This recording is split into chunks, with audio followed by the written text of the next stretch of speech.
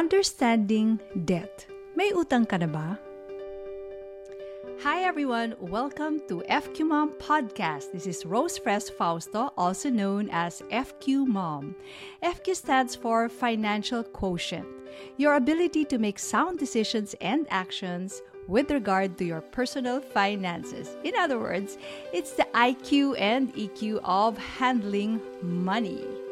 And because FQ is not just a standalone skill, but is related to the many aspects of life, we will be talking about so much more than just money. Are you ready? Almost all adults have experienced incurring some form of debt.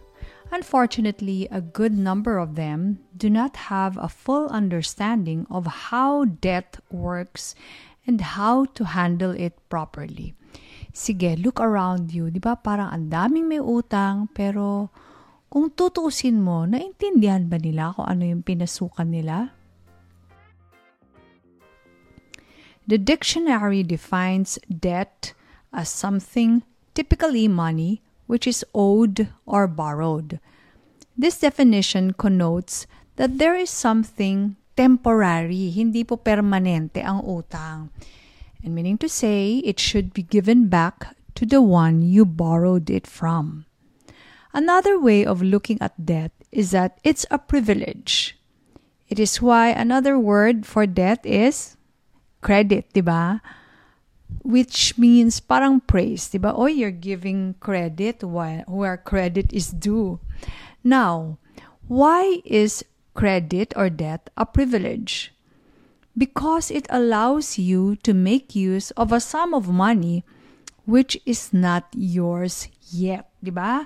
Kahit na hindi mo pa hawak, hindi mo pa pagmamay-ari itong amount of money na to, pwede mo nang gamitin. But of course, with the understanding that the repayment will be made. So remember, it is a privilege extended to you because of a certain level of trust and a positive assessment of your eligibility or your credit worthiness.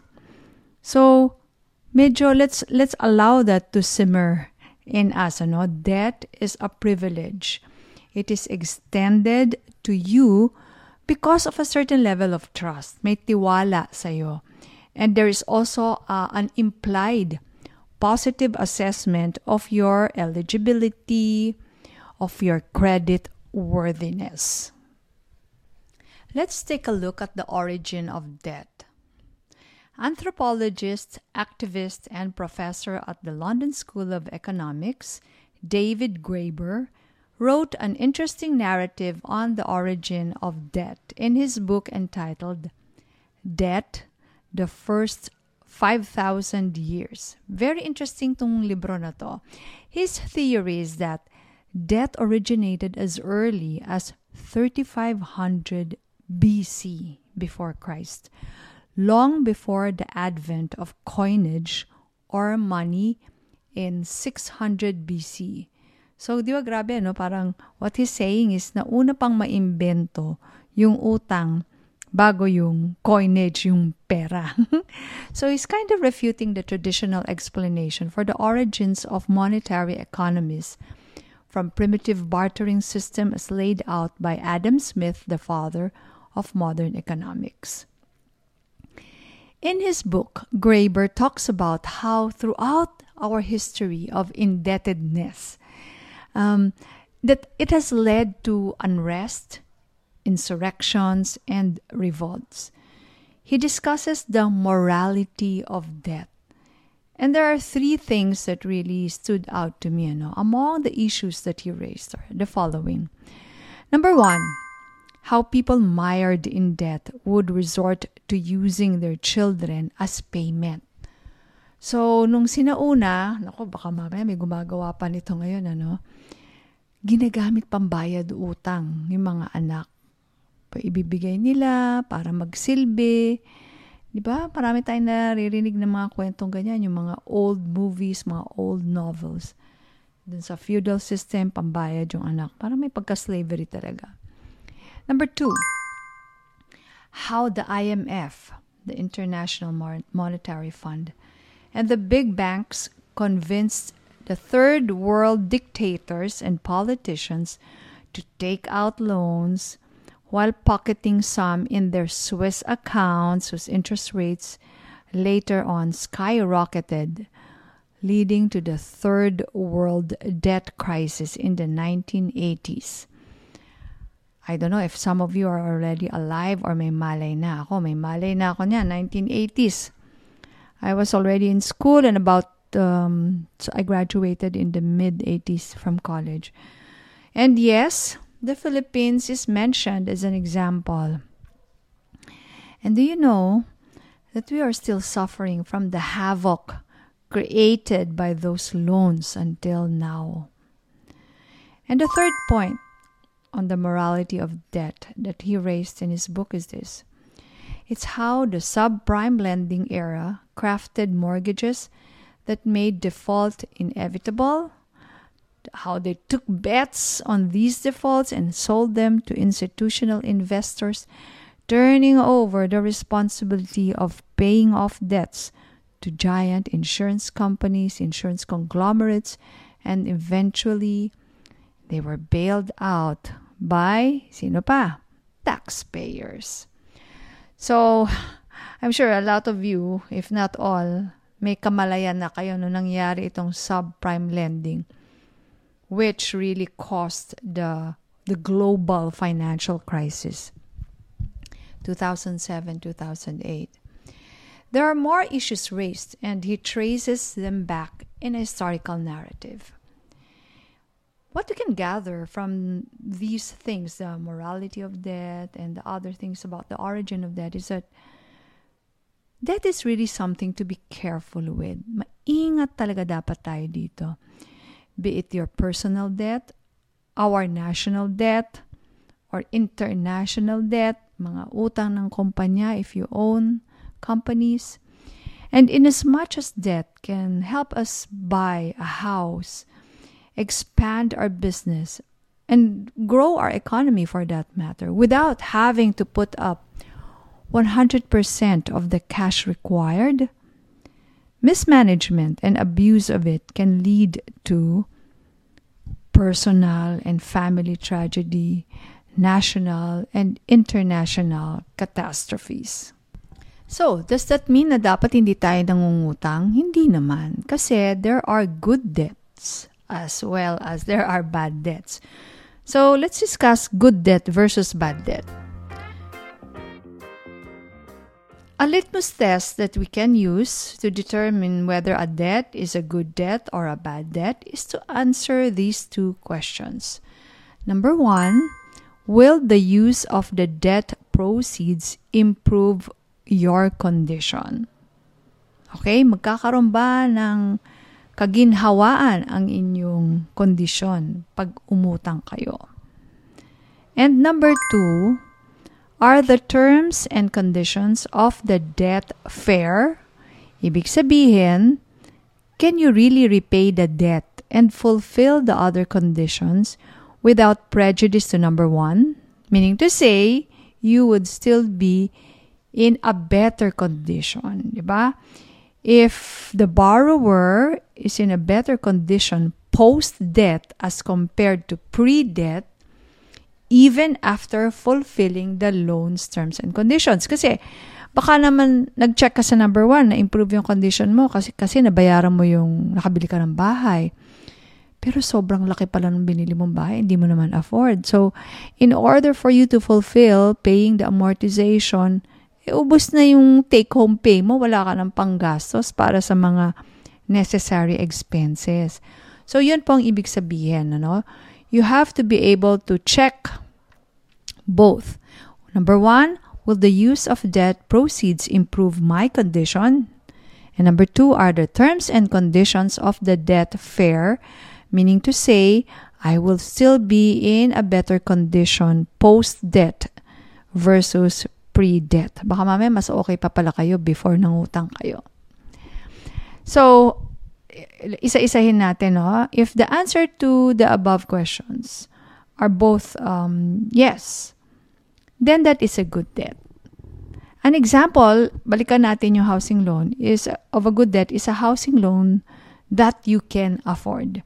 Your condition will be improved as you are able to buy the house for your family without putting up the entire 100% of the cost. So that's a yes for number 1. Kasi konting-konti lang naman among us ang nakaka-afford bumili ng bahay in cash, di ba? And if we borrow from lending institutions to pay up the larger portion of the housing purchase, they normally require an equity portion from you, at least 20% of the cost of the house. Now, to satisfy the second set of questions, your cash flow from your income and the other sources should be able to afford the debt service, the principal plus the interest, without sacrificing your other basic needs such as food, clothing, schooling, etc. Yung subprime lending era that led to the world financial crisis in 2007-2008, they abused the housing credit. Now, wala ng mga 20% equity portion. Both households and the major institutions disregarded the tenets of good debt because of greed and ignorance. So, what's another example? The credit card debt. There are various advantages of using a credit card. For a prudent card holder, the general rule questions above, yung two questions can be easily answered with yes. So dapat improven condition and even after paying the terms of the debt, mas okay ka pa rin. So ano bang advantage ng using credit card? Diba? Syempre, you don't have to carry around the cash that you need for shopping. You sometimes earn points from the use and it helps you keep track of your purchases, diba? Dun sa statement of account nila. So, for as long as you pay the entire outstanding balance each month, you fulfill the two general questions. Now, the abuse happens once you are not able to pay the entire balance each month. Kasi the interest rates that credit card companies charged, they are way too high. But the thing is, you can't seem to easily see that because the bigger figure in your statement of account is the minimum balance, hindi ba? Kaya kadamihan, pa-minimum balance.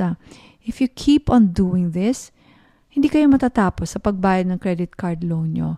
And hindi nyo mapapansin na sobrang laki na pala ang nababayad nyo in interest only. Then add the fact that most of the time, the purchases we make sa mga ganyan are frivolous things, maybe luxuries that were prematurely purchased. Always remember to follow the third basic law of money. To make your gold work for you, make an army of golden slaves before you buy luxury. And of course, my easy to understand and remember and apply guideline on buying luxury. Who knows? I hope you do know this already. I keep on harping this. When should you buy luxury? Buy luxury only if you can afford to buy 10 pieces of this. Okay? So, there are also loans that are acquired from family and friends and from robo-lending. Mas mabilis pa. Kung minsan, kailangan din natin patagalin yung process sana ng pagkuha ng debt. There is an advantage to that. You're able to pause and really think about it. So, the principles that you should apply on these debts, either you get it from robo-lending firms or from your family and friends, mga personal loans, the same things then. The two questions that you ask. Use those litmus test questions. Because, and this is how we will now end this discussion, debt is really a double-edged sword. It can bring you benefit and damage. It is a privilege that you should handle with care so that you only get the benefit and not the damage. Debt is a privilege that you should handle with care. If you abuse this privilege, it will lead you to a miserable life.